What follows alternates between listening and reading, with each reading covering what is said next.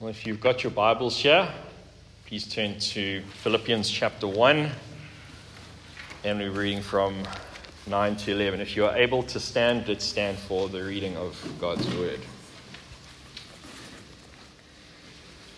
And it is my prayer that your love may abound more and more, with knowledge and all discernment, so that you may approve what is excellent, and so be pure and blameless for the day of Christ, filled with the fruit of righteousness that comes through Jesus Christ, to the glory and praise of God.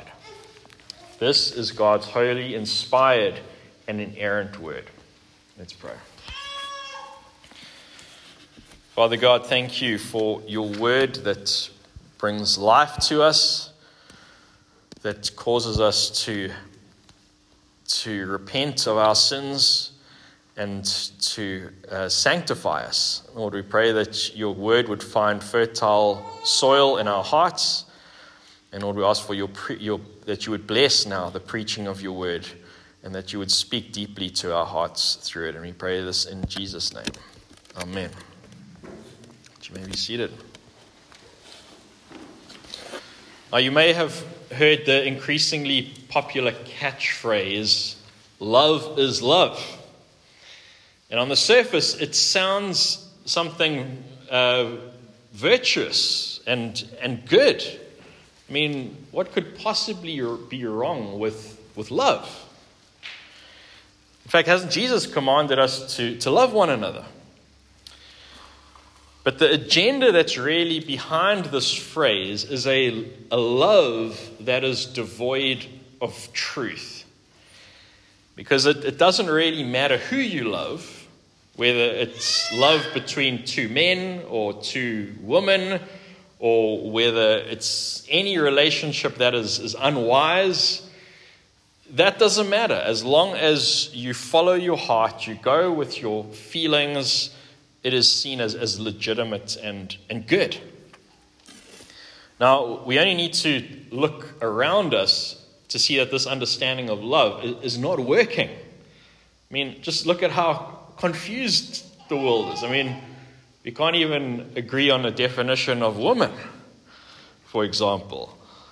And this utter confusion that abounds is just leading more people to go on therapy, on antidepressants. There's a rise in divorce.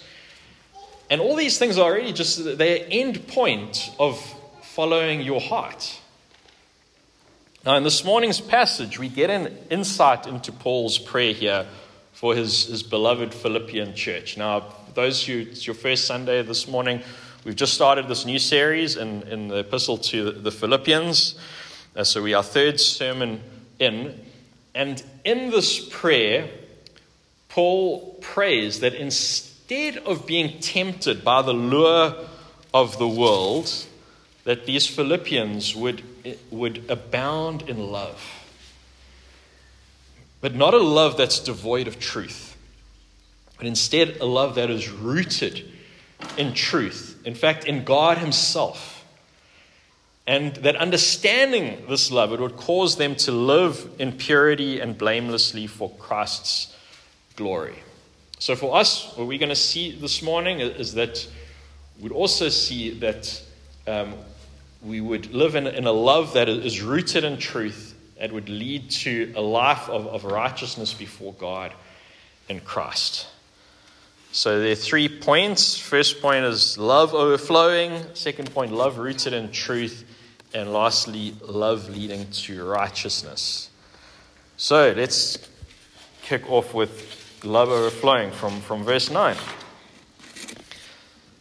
Now, last week we looked at the verses just preceding this morning's text. And we saw last week that God finishes what he starts. And so we looked at what we call the doctrine of perseverance of the saints. And if you haven't listened to that sermon, I'd suggest you look it up on our podcast app and have a listen to it, because it's really important stuff, and it influences what we're going to look at today. And perseverance of the saints is this biblical truth that teaches that God empowers all believers in Christ by the Holy Spirit to finish the race and to not fall away.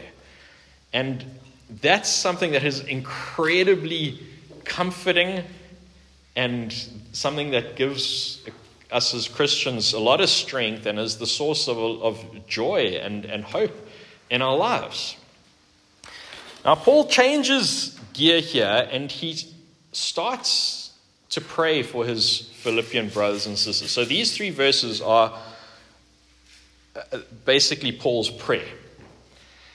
Now, prayer seems to be a perennial struggle for most Christians. Whether it's finding enough time to pray, being distracted during our prayer time, or even knowing exactly what to pray for. And it can be challenging. But thankfully, the Bible doesn't leave us in the dark regarding prayer. The Bible instructs us in many places, in fact, on how we should pray and what we should pray for. Now, the obvious example is Jesus' own pattern for prayer, which we find in Matthew 6, and it's which we call the Lord's Prayer. But here in these verses in Philippians, we've got another example of how to pray, and it's this prayer of the Apostle Paul. And so let this prayer be a guide to our prayer life, to your prayer life.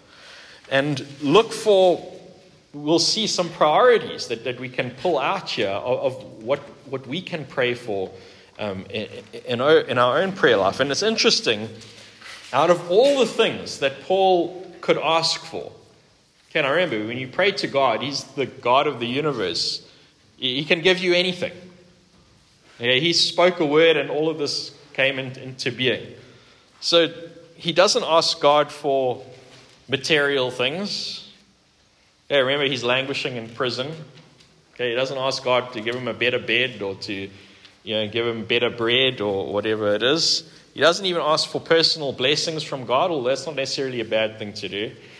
But he asks God that his brothers and sisters in Philippi would abound in love and be rooted in God's truth and would be filled with the fruit of righteousness. So let's unpack this prayer.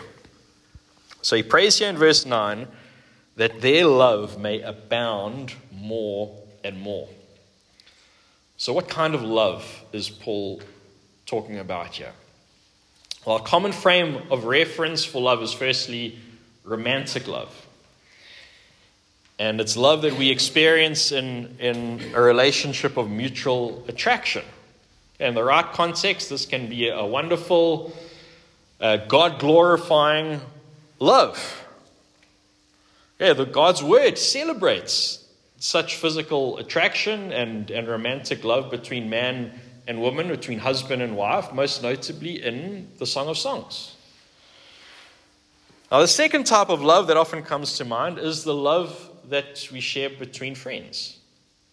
So this is a non-sexual affection, joy, and love that we experience through deep and long-lasting friendships, and especially between believers. And it's what the Bible calls brotherly affection in Romans 12, verse 10.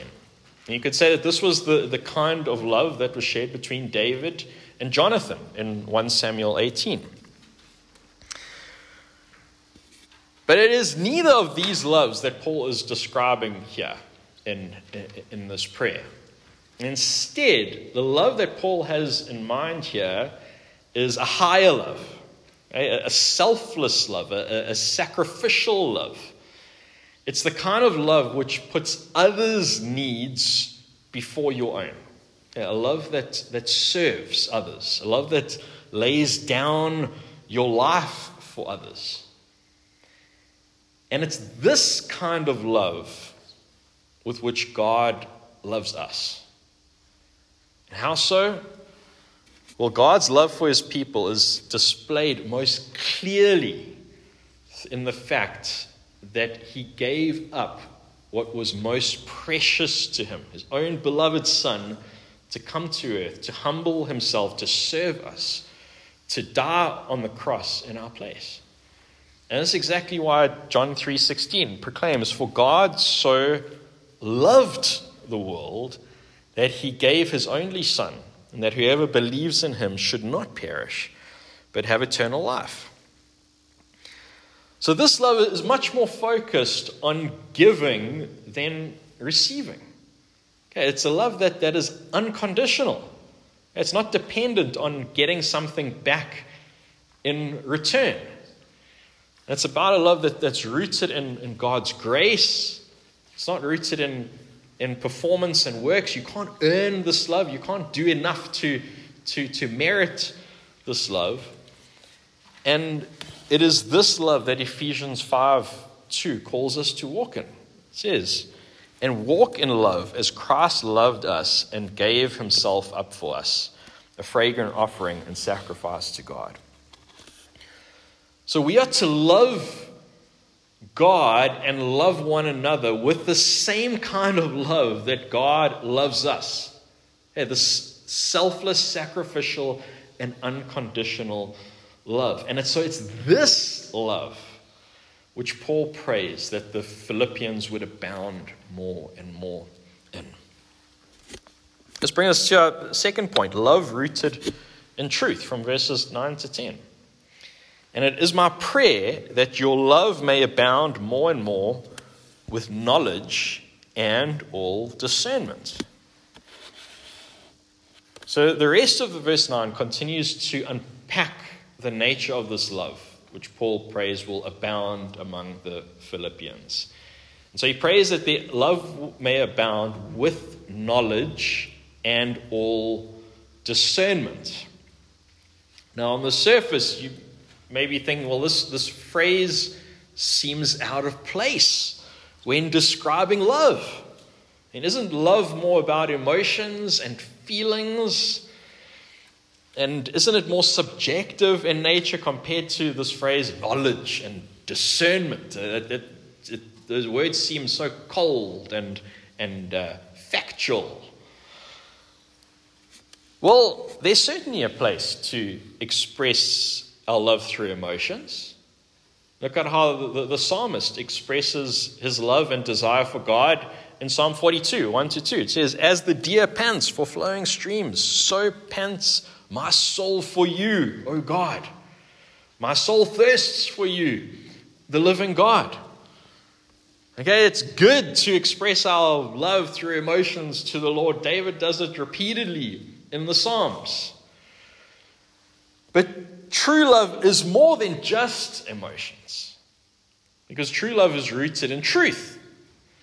And specifically, as we see in verse 9, knowledge and discernment. Because just think about it, you can't really love someone that you don't know. Because love is more than just say infatuation, it's more than a pretty face. To truly love someone, you need to spend time with them. You need to observe them. You need to get to understand them. You need to get to know what they like and what they don't like. And so if that's true, when getting to know and love other people, well, how much more true is it when it comes to loving God? Because the only way we're able to grow deeper in our love for God is by getting to know Him. And how do we get to know God? Well, how has God revealed Himself to us? Okay, you got a preview through it in the catechism class this morning. Well, how has He provided us knowledge of Himself? Only through Jesus Christ, the God-man, who reconciles sinful man to God. Hey, there are not many ways to God. Okay, there's only one legitimate way, and that is through Jesus, who's the way and the truth and the life. And that's true because He's the only one who has dealt with sin. Now, God has revealed this knowledge about Himself, about Christ. How has He revealed it to us? Through His Word. So only in the Bible do we find out what God is like, what His character is like, his attributes, how he relates to us, his people. Hey, we don't find out about God by doing yoga and looking within ourselves, or going on a silent retreat to the mountains and engaging in mystical practices and trying to attain some secret knowledge or some prophetic word or dream and a vision. No. Everything that God wants us to know about him, he's revealed it to us right here in his word. And further, in God's word, his character, we find, is expressed through his law, which is instruction to us. So like you better get to know somebody by knowing their likes and dislikes, well, it's the same with God. We can know very clearly what God likes and what God doesn't like. How? Well, by studying the law in the Bible. And the law is summed up in the 10 Commandments. And we find that in Exodus 20. The law lays out for us how we are to please God. And how are we to please God? Well, it's not some unattainable thing. It's not some mystical hidden knowledge. God's revealed it to us in black and white. Well, we do worship him alone. Mustn't worship idols and false gods. We worship the true and living God, Jesus Christ. We're not to make images of him. He doesn't like that. We're to honor and treasure his name. We're to keep the Sabbath holy in order to come here and worship him. We're to honor our parents. We're not to hate others. The end point of that hate is murder people. We don't murder people. We are to tell the truth. We're to be sexually pure. Be faithful to your spouse. We're to respect private property. That's why we don't steal. And we're to be content with what the Lord has given us. So we don't go and covet other people's possessions. So our love of God is expressed through our obedience to the law. So you may be thinking, sure, aren't love and law mutually exclusive? That sound like opposite things. Law seems harsh and love seems all nice and happy. Well, not so. This is not how the Bible speaks about the relationship between law and love. And Jesus himself says in Matthew 22, 37 to 38, that the greatest commandments or the greatest laws are what? To love God and to love your neighbor as yourself. In fact, that's the fulfillment of the 10 Commandments. So this is why Jesus says in John 14:15, if you love me, you will keep my commandments. So evidence that your love is genuine is that you desire to please that person, to do things that they like. And how much more it is with God. If you want to love God more, well, seek to glorify him by obeying his word. And this is exactly what Paul means here in this prayer, that love would abound with all knowledge and discernment. That love would grow for God based on truth about him. And this would cause the Philippians and us to grow in our worship for the Lord. So what then is the purpose of loving God with knowledge and discernment? Well, verse 10 carries on, and it says, so that you may approve what is excellent. So the purpose of loving God with knowledge and discernment is so that we may approve what is excellent. Now, to state the obvious, the truth is not everything is excellent. There are many things that appear excellent and good, but are not. Okay, there's certain things that we think are good in our own eyes, but are not.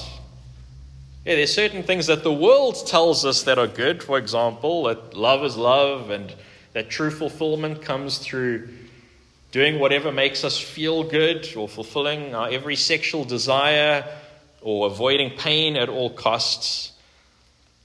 The world calls those things good, but they're not. Okay, the culture has twisted things around, and so it calls what is evil good, and then what is good it calls evil.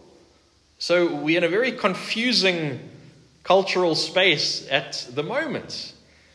Yeah, if we let Netflix and social media disciple us, we're going to get a very distorted understanding of what is good and what is evil. And so that is all the more reason to be rooted in the Word of God, to be catechized, for example, through the shorter catechism, as the kids are going to start their journey, or started their journey on that. Okay, we've got to be rooted in God's truth, so we can then discern ourselves what is good and evil, and approve in the light of God's law exactly what is excellent and what is not excellent. Because the Greek word that's used here for approve, it means to put to the test, to examine. So you have to ask, what in our lives does not meet God's approval in the light of his law? And this is precisely the reason why every week we read God's law publicly here in the worship service. Okay, and the purpose of that is that the law exposes our sinfulness. Okay, it shines a light on those areas of our lives that are not yet submitted to the rule of God.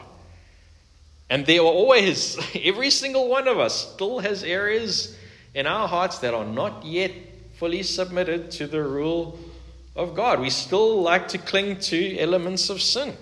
And that's why we need to sit under the law of God to expose these things.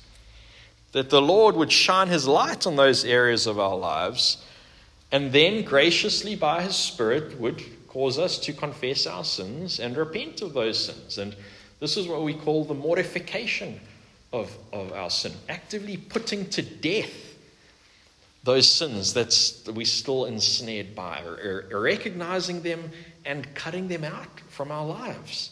And that's a lifelong process as a Christian. But by God's grace, he empowers us to do it through the Holy Spirit. So it involves putting to death sins on the one hand, but it also involves embracing the things that God has called excellent. There's not only a negative side to this, there's a positive side as well. Because the law doesn't only show us what to avoid, but the law also shows us the path to true life, the path to abundant and fulfilling life. It shows us how we can best use our lives to glorify God and enjoy him forever. So this is why Psalm 16:11 says, "You make known to me the path of life. In your presence there is fullness of joy. At your right hand are pleasures forevermore." And that's describing the path of obedience to God's law. Or we may think, well, why does this even matter? Why should we embrace what God has called excellent and live in that? Well, the rest of verse 10 says, "And so be pure and blameless for the day of Christ." So there is a goal. Okay, there is an end point, an ultimate purpose to loving God and approving what is excellent by living in obedience to him. And that end goal is that we should be pure and blameless and ready for Christ's return. The 1 Thessalonians 4 verse 3 says, "For this is the will of God, your sanctification." Okay, God's will is not, contrary to popular belief, it is not that you be happy. It is not that you be fulfilled. It is not that you be rich or successful. It's neither of these things. The will of God is that you become more holy, is that you become more conformed to Jesus, that you put to death sin in your life and so doing grow in obedience to God's law. That's the will of God for every single one of our lives. And we saw last week in Philippians 1:6 that God promises to bring to completion the work that he started in us at the day of Jesus Christ. So he will do it. Okay, he will not break his promise to bring us to the end. But the purpose of our election, of why he started the work in us in the first place, is, as Ephesians 1:4 says, that we should be holy and blameless before him. So God empowers us by the Holy Spirit to live a life of purity, to be pure and blameless, to do good works that Ephesians 2:10 say that he has prepared beforehand for us to walk in. So even our good works are ultimately caused by him. He has prepared those for us to walk in. And the purpose of this, well, is that we be ready for the day of Christ. And what is the day of Christ? It was that day when Jesus Christ will return in glory to judge the living and the dead, where all mankind from all ages will be brought before the judgment seat of Christ, where we will be raised and we will meet him face to face. And on that day, are you still going to be fooling around in your sins? Are you still going to be living a self-centered life outside of Christ? Are you going to still be pursuing your own idols? Because if you are, you're guaranteed sure destruction and an existence outside of God's presence for all eternity, something too terrible to even imagine.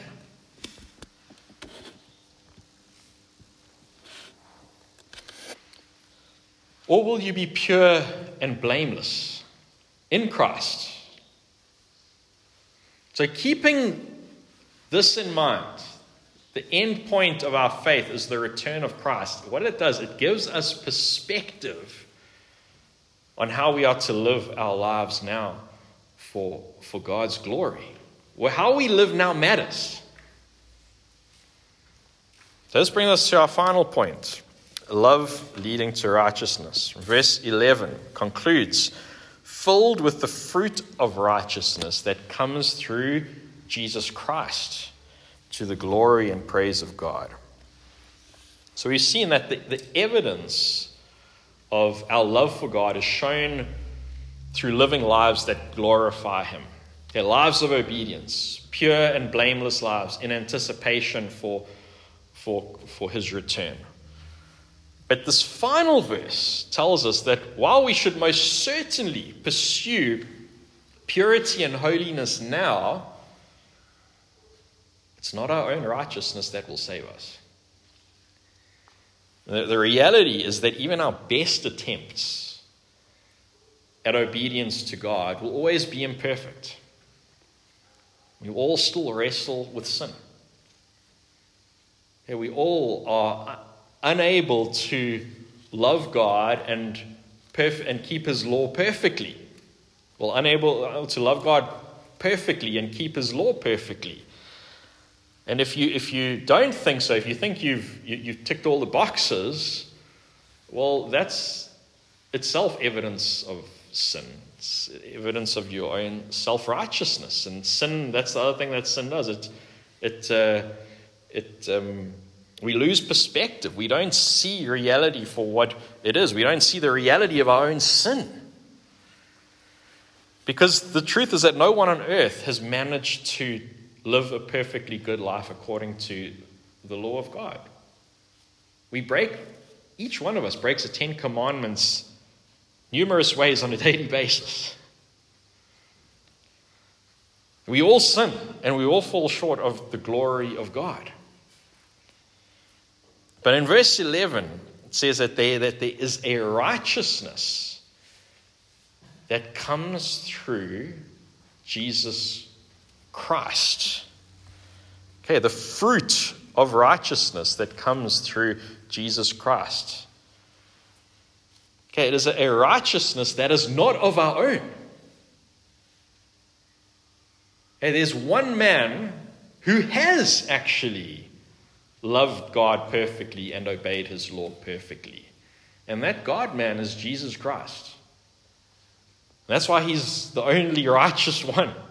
The only one who can say in themselves that he is righteous. And so it's trusting in him, in his good works, that he then clothes us in his righteousness, that he counts his righteousness to us, that he imputes his righteousness to us, so that standing before God on the last day, where all of us will be found one day, whether we like it or not, we will not be found wanting.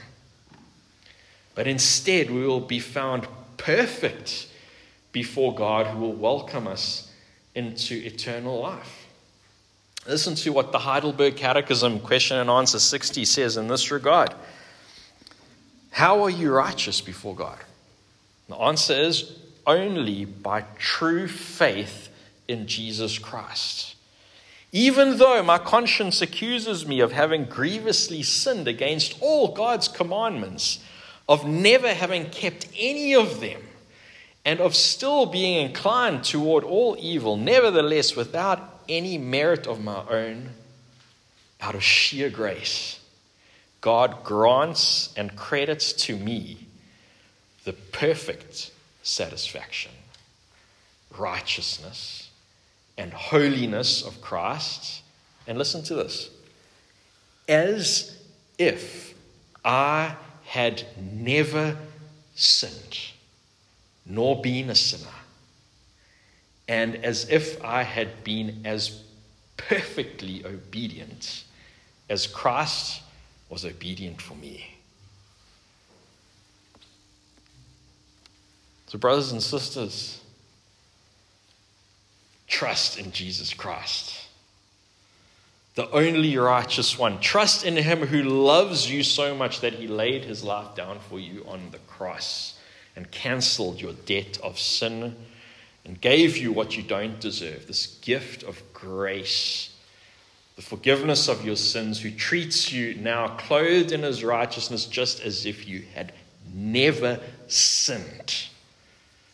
Hope in him who will empower you by his Spirit to persevere, to keep you holy and blameless for the day on which he will return. Amen. Let's pray.